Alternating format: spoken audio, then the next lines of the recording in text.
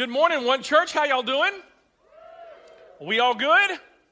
Fantastic. My name is Chris. I'm one of the teaching pastors here, and I'm so glad you guys are here. I'm so glad I'm seeing like people's faces illuminated by your smartphones. I see you over there. Really good. Thank you so much for following along with us on YouVersion.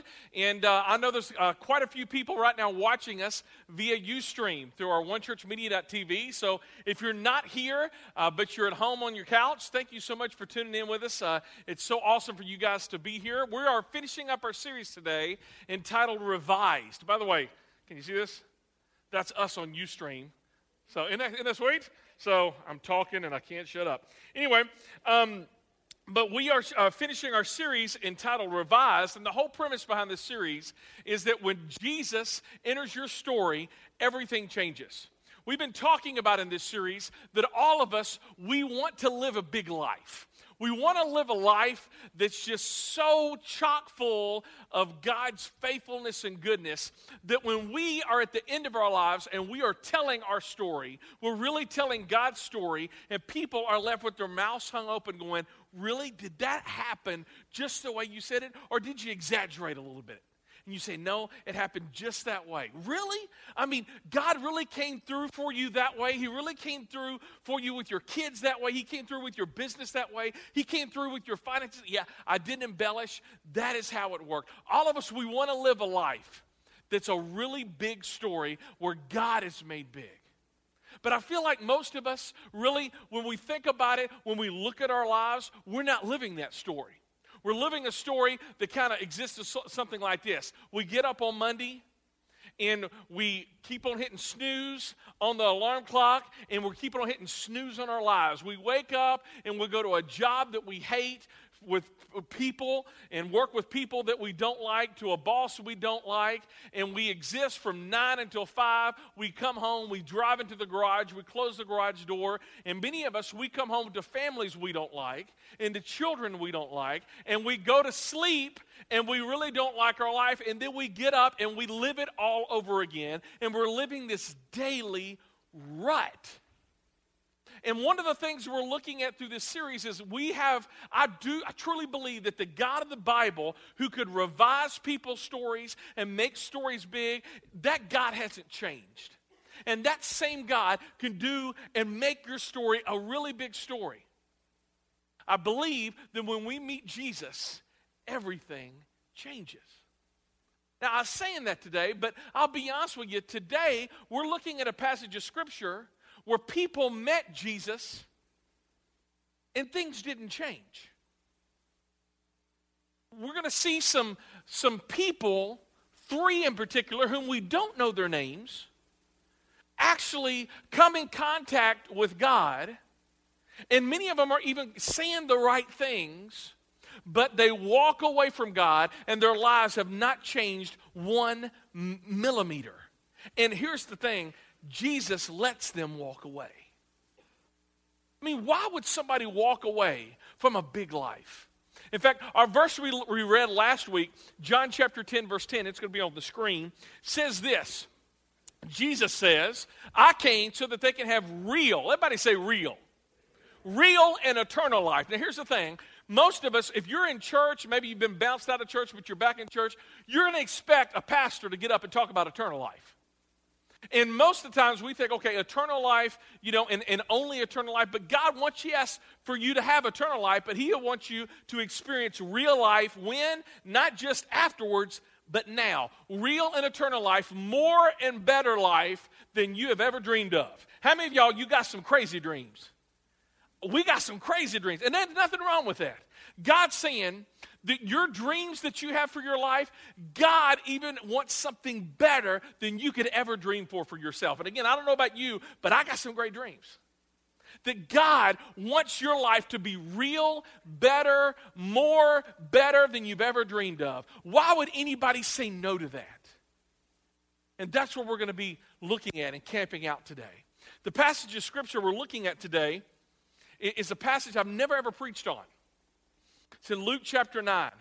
And as you're turning there, if you're getting there on YouVersion or we give away Bibles for free, I just want to talk about our big idea today. Because I truly believe that the reason why many of us aren't living that big life is because we're not making God big in our lives. It's all about priority. Our big idea says this: if God is going to make your story big, you're going to have to make him big in your story. If God is going to make your story big, then you are going to have to make him big in your story. John the Baptist said it a little bit differently. He says, he must increase and I must decrease. It's all about priorities. You see, here's the thing about God. God wants to be numero uno in your life. Thank you, Dora the Explorer. Learn some Spanish. All right? He wants to be, by the way, for the layperson, that's number one. All right? He wants to be number one in your life. He doesn't want to be an addition or addendum to your life. He doesn't want that. And let me tell you, if your idea of Christianity and God and religion is, okay, I'm going to keep on doing my stuff and I'm just going to add a little bit of God, that is not Christianity. And some of you, the reason why you've been in church and you kind of bounce out of church is because that's the way you kind of approach God. I'm going to get a little pinch of God here. It's like you're making a recipe, right? A little pinch of salt, a little pinch of cumin, a little pinch of cinnamon, and what do you got, right? You can do all the pinches you want to, but God's saying is, I just don't want to be a pinch. I want to be the whole thing. God doesn't want to be the addendum or adding to your life. He wants to be your life. He wants to be a part of your plan before you even begin the plan. Some of you are like, man, I'll get serious about God when I get old. But right now, I'm young, baby, and I am going to party hardy.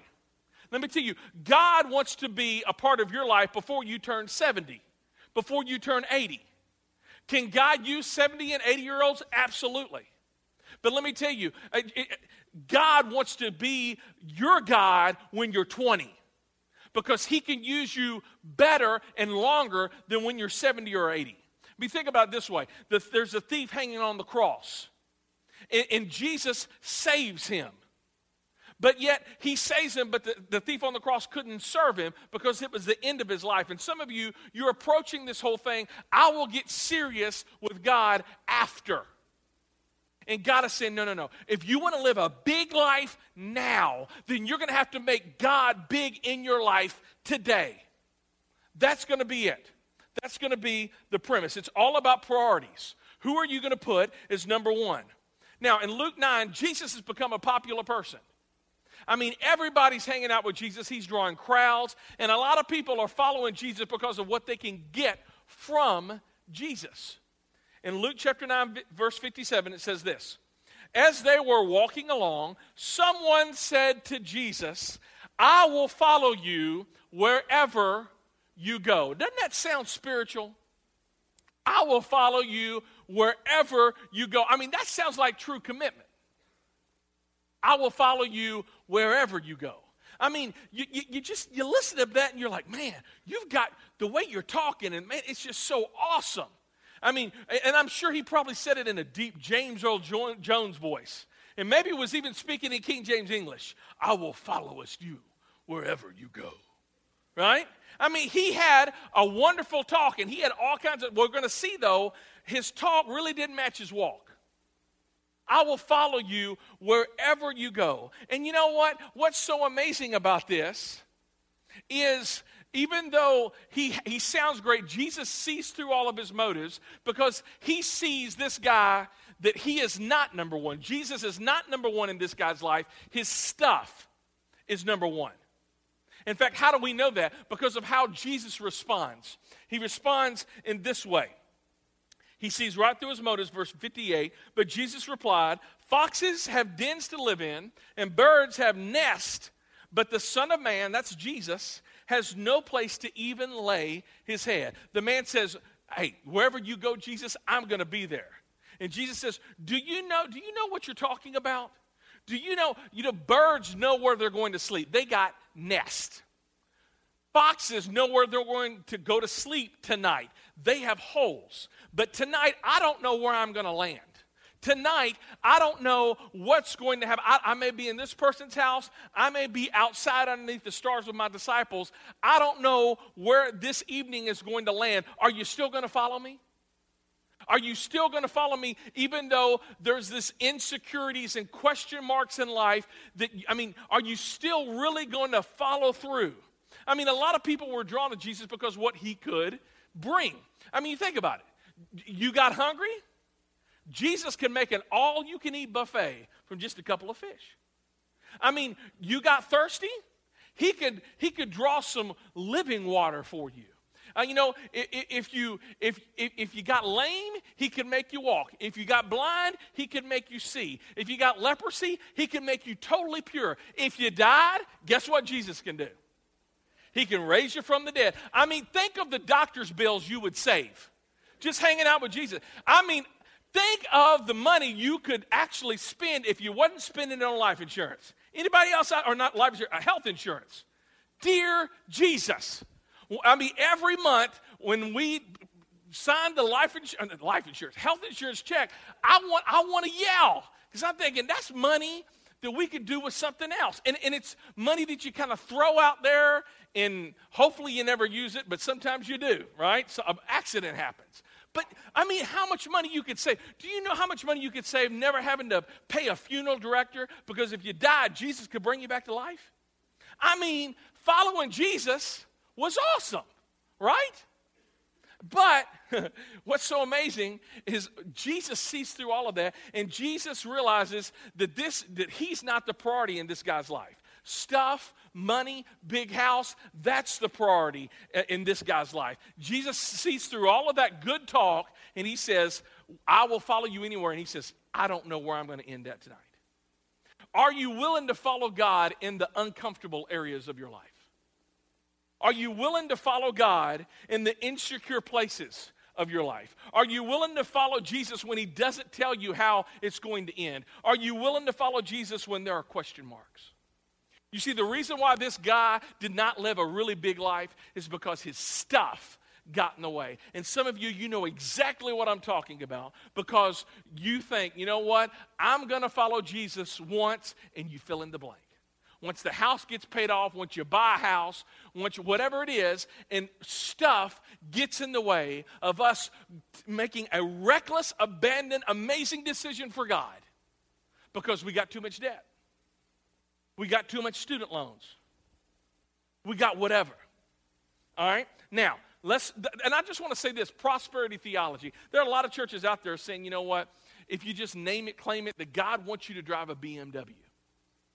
That God wants you to be rich and he wants you to be a millionaire. Usually bad televangelists with terrible hair say that. Let me tell you this. They don't get that from the foxes have holes and the birds have nests, but the Son of Man doesn't lay his head. You see, you need to, whoever you're listening to, whatever books you're reading, whatever it is, you have to compare it with all of Scripture. No matter who you listen to, if it's me, you got to compare it to all of Scripture. And that doesn't fit with this right here. Jesus did not have a place to lay his head. But God wants you to live in a 6,000 millionaire Biltmore house? Maybe not. Now here's the thing. If you have a car, drive it. Have fun with it. If you got a house, live in it. For the glory of God. If you've got all that stuff, use it to make God's name big. But know this, that we have to live a life detached, because if God ever says, listen, I know I gave that stuff to you, but now I want you to give it all up for me, we're not like, who just said that? I don't know who that is. I'm going to become a Buddhist, right? We have to live a life.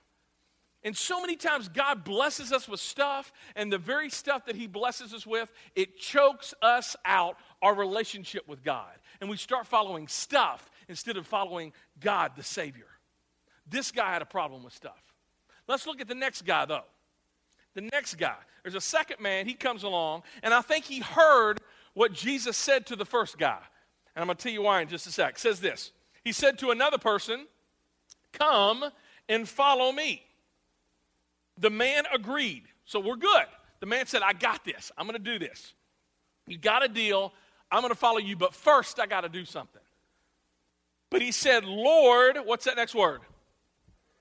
Got to all say it. Lord, first. See, what we're talking about here If you want God to make your story big, then you've got to make God big in your story. It's all about the first. It's all about the priorities. It's all about where you put God on your list. This guy saying, but first, let me return home and bury my dad. Now listen, that sounds spiritual, and it sounds like that's not that big of a request, isn't it? I mean, Jesus, come on, have a heart. This guy's dad just died. Let him go home. Let him put him in the ground, and then he will come back and follow you.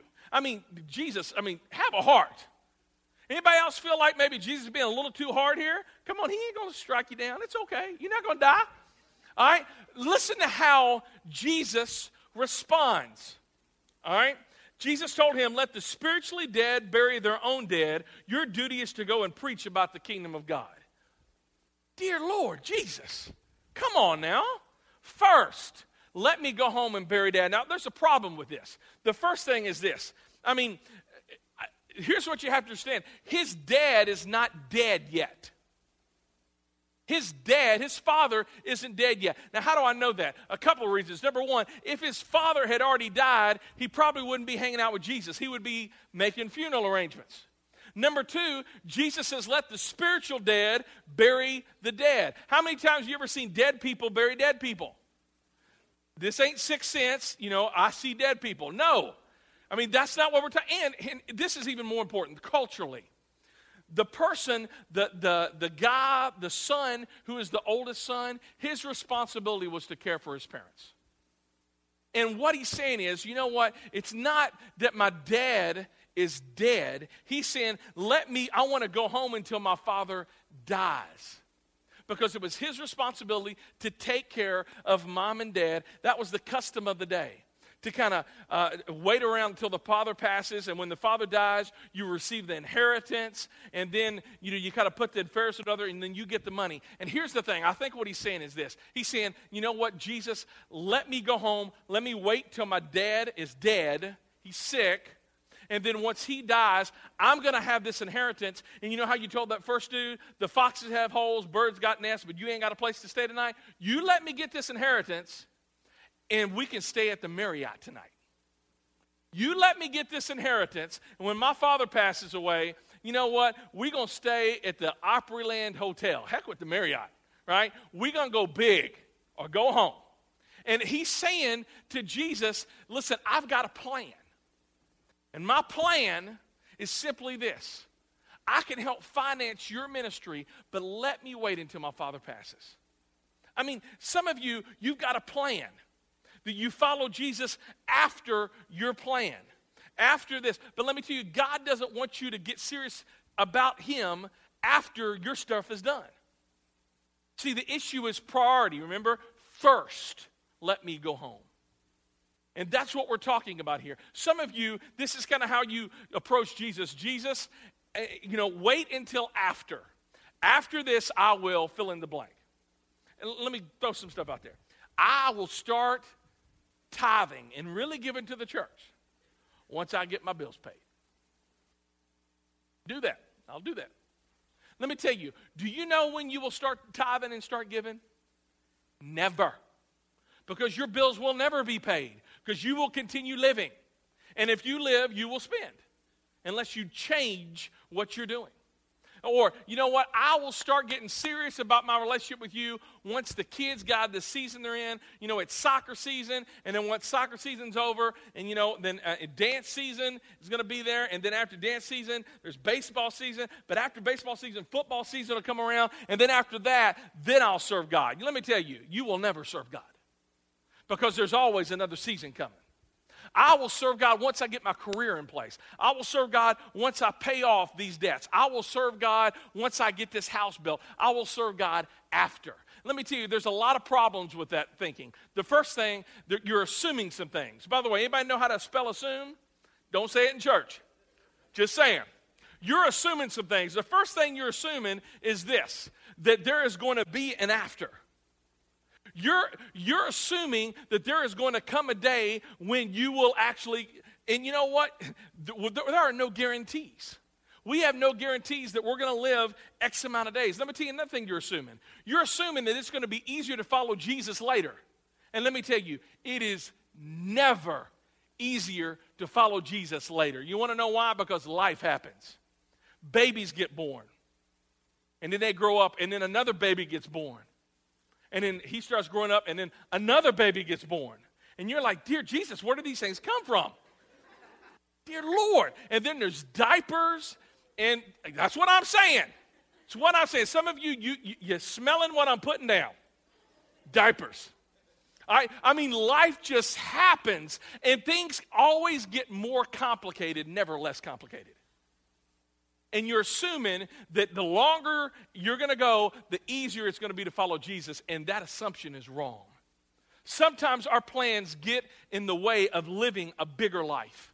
Jesus wants us to live a big life, a life that's impacted by God, but that's going to happen when we stop putting God on the waiting list and when we put him first. There it is. Delayed obedience is always disobedience. Always. God doesn't want to be on your waiting list. Jesus told him, let the spiritually dead bury their own dead. Your duty is to go and to preach about the kingdom of God. I mean, what does that mean? The spiritually dead bury their own dead. Well, here's what you got to realize. The Bible calls people who don't have a relationship with God spiritually dead. You see, they act like live people, but there's something inside of them that's not alive. That's what the book of Romans says. So some of you, you know what I'm talking about because you've got friends, you've got relatives. You go to work with some people who are spiritually dead. They know nothing about God. They know nothing about Jesus. They talk about just taking all of their stuff that they've accumulated during the week and go out and blowing it on Friday and Saturday night. And they think they're really living. But you know what? I don't think they are. You know, it is fun for a while, but many of them are going to wake up in a pool of their own vomit, or they're going to, as they continue doing all of this stuff, they're going to get lonelier and lonelier. And God is saying, listen, you let the spiritually dead take care of all of that. Your job, Jesus is saying, is to bring life. How do you bring life? You bring Jesus. Some of you know exactly what I'm talking about because you have brought life in Jesus to your work. You brought life in Jesus to your company. You brought life in Jesus to your family. And it's not that you've got all of that and you're special. It's not that. It's you're willing to say, let me tell you about Jesus. Jesus will always bring life if you let him. But so many of us, we're clinging on to nastiness and death, and we're saying, you know what, my plan is better than your plan, God. And Jesus saying, no. I tell you, he says, just let me go bury my dad. And that leads us to the third guy. Because I think the third guy, as well as the second one, some of the biggest struggles of us really getting serious about God is our family. Look at what the third guy, he says this. Another said, Lord, yes, Lord, I will follow you. So this guy, he says, I not only will follow you, he calls him what? Lord. That means master. You're calling the shots. Again, he sounds good. Lord, I will follow you, but what's that next word? What are we talking about here, people? First. It's about priority. But first, let me say goodbye to my family. I just want to say bye, Jesus. Is that too much to ask? I mean, again, it does not sound like an unreasonable request. Let me go home. Let me kiss Mom goodbye. Let me get a handshake to Dad. What's up? We don't kiss our dads that much, do we? We just go, what's up? All right. We kiss our sisters goodbye. All right. We give our brothers wedgies, noogies, and we're gone. Let me go home and let me just say a quick goodbye. I mean, that's what he's saying, right? But let me tell you, what is it at home that caused Jesus concern? Because what we're going to see is Jesus ain't for this plan. Here's the reason why. Two things. Number one, in Middle Eastern cultures, when somebody leaves, it's not just a quick goodbye. How many of y'all have ever been into like a Middle Eastern country, like a culture, like a wedding? Anybody? A few people. They don't do anything quick, right? I mean, here we do a wedding. It's 45 minutes long, and we're out, all right? There, it could go on for a week, 2 weeks, right? So number one, this is not going to be a quick thing. And number two, they're going to be in this huge party, and people are going to start asking questions. Hey, why are you leaving us? Why are you going? How far are you going? When will you be back? Suppose something happens. Suppose this guy that you're following, this Messiah dude, what if he's not the guy? You see, what's happening is that Jesus knows that these people had the influence to talk him out of following God. What Jesus is dealing with are the influences in my life, in your life, that may change our minds. So this is how Jesus responds. But Jesus told him, anyone who puts his hand to the plow and then looks back is not fit for the kingdom of God. Now, how many of y'all ever plowed? Not too many of us, thank you. All right. Some of us have plowed, but we're not really a farming society. Let me put it in different words. Jesus saying, if you look back, if you go back, you will stay back.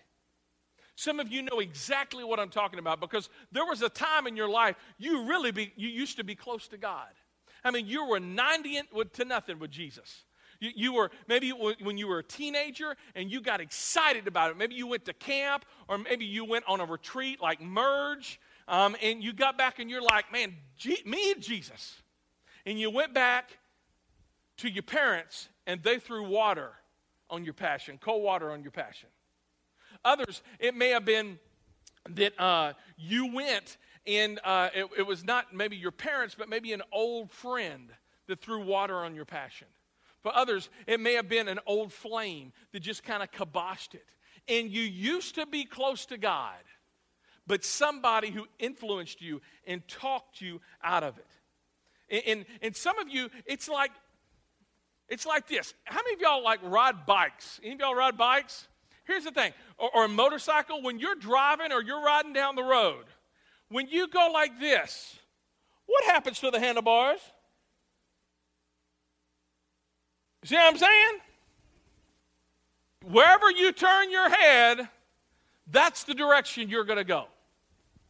And some of you, you're here today and you're like, I think I want to get serious about God, but you're looking back over your shoulder. Man, I remember those parties. And those parties I had, those were awesome. And the women I could pick up, man, I'm telling you, those are some good-looking babes. And then, you know what? You keep on looking over your shoulder, and you start wandering and wavering. And you wonder why your life feels like you're in a rut. Because you are in a rut. Because all you're doing is going in circles. And God is saying, I want you to do and accomplish something amazing for me, but you can't because all you're doing is looking back. I wasn't going to tell this story. I told it first service. So I remember when I was in college and I decided to run one day for fun. I know it's crazy. I don't know if y'all know a lot about me. I don't run a lot. So I thought, you know what? I'm going to try it out. All right. So I start running. And I'm on Madison Street, and I'm running, and some people honked. And I thought they were being nice. I thought maybe it was my spandex.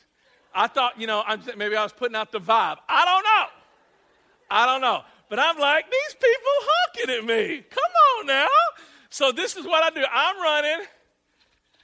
Bam! I hit a telephone pole. I can't make this up. I am on the ground. I have got splinters in my forehead.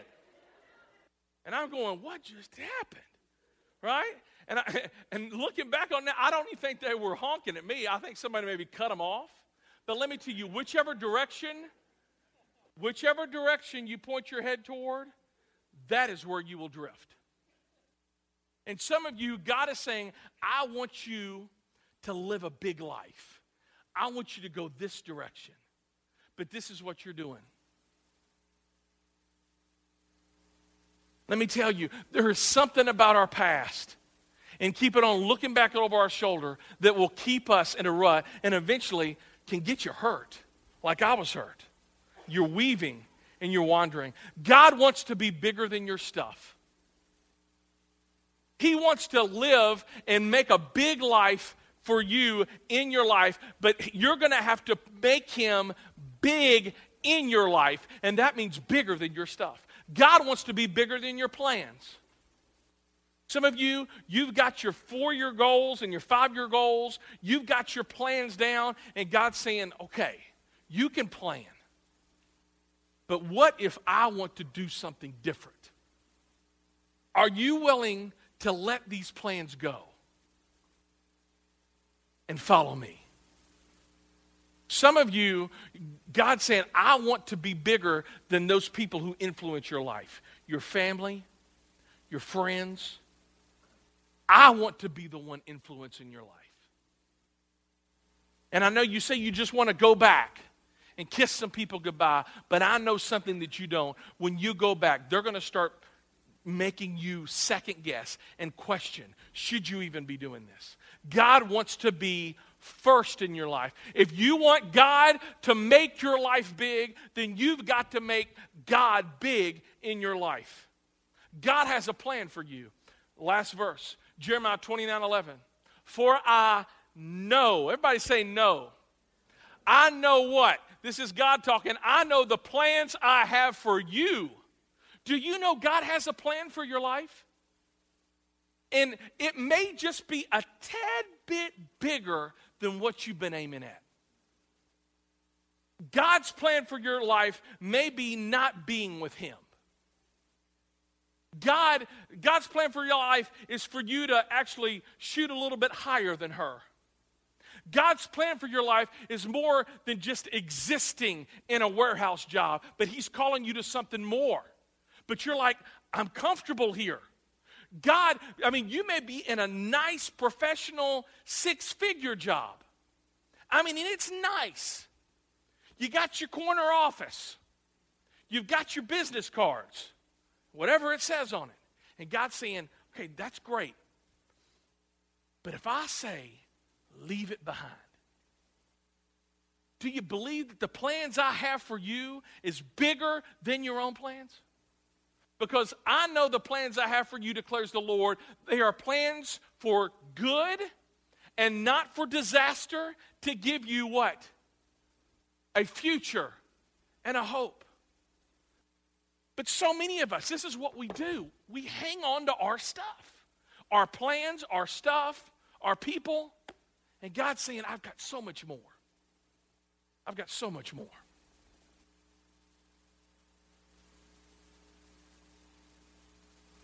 I think, as I close today, I think so many of us, God wants to give us something so much more amazing than we could ever hope and dream. He wants to give us something great. And you and I are white-knuckling things that are halfway good.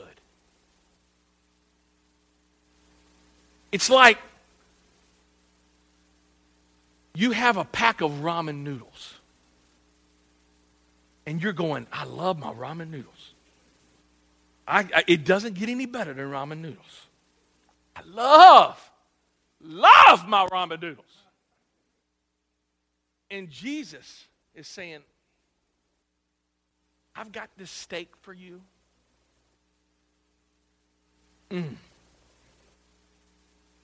It's a filet wrapped in bacon. Oh. Did somebody say bacon? I've got something so much better for you. But I love my ramen noodles. Yeah, but look at this. What I offer you is so much more fulfilling for you. It's going to fill you up. And your plans, you keep on trying to do them, and it's just leaving you emptier and emptier. But I can give you water that will never thirst again. I can give you bread that you will never hunger again. I can give you steak. But that means you've got to drop the ramen. You've got to say, I'm going to follow God. And there's some days that steak is going to be on your plate. There's some days that nothing's on your plate. And you're trusting God, going, God, I don't know where it's going to come from today. But I know you've got me. And I know when you are writing my story, the person, the author who writes your story, you know, when we're sitting here and we're at the movies and we're watching the story unfold in front of us, you know, we're biting our nails. What's going to happen? What's happening here? What is going to happen? But the person who wrote it, they're not biting their nails. They know exactly what's going to happen. Why? Because they authored the story. And some of you, you're biting your nails and you're going, I don't know what's going to happen. And you know what? I don't know what's going to happen either. But if we truly abandon ourselves to the author of life, the author who wants to not just let your story just exist and just flow out, but to really make your story an Oscar. That's tonight, baby. Oscars, right? I mean, to make your story something big that everybody will be talking about. But in order for that to happen, we have to put him first. What's keeping you from putting God first? What excuses are you using? Whatever those are, you're hanging on to ramens. You're hanging on to some nasty, nasty, cheap noodles. Did I say nasty? Cheap. And God's wanting to go, I got something so much bigger for you. Let me pray. Dear God, I thank you so much for your love and the grace that keeps on giving, even though we cling to some really worthless things in our lives. Lord, I do know that there are a lot of people here this morning, and it's a struggle. It's a struggle because we feel that you're calling us to something more, but we're comfortable. Lord, it's a struggle because we feel like you're calling us to do some amazing things, but we're hanging on to security. Lord, I pray that every comfortable thing, everything that gives us security that doesn't include you in it, Lord, that those would evaporate. And that we would have no other choice but to follow you without abandon. I pray, God, that the men, that the women, that the students, that the children here in this community, Lord, that we would make your name great. And by doing so, Lord, that you would write a great story in our community of faith. For it's in Jesus' name that we pray. Amen.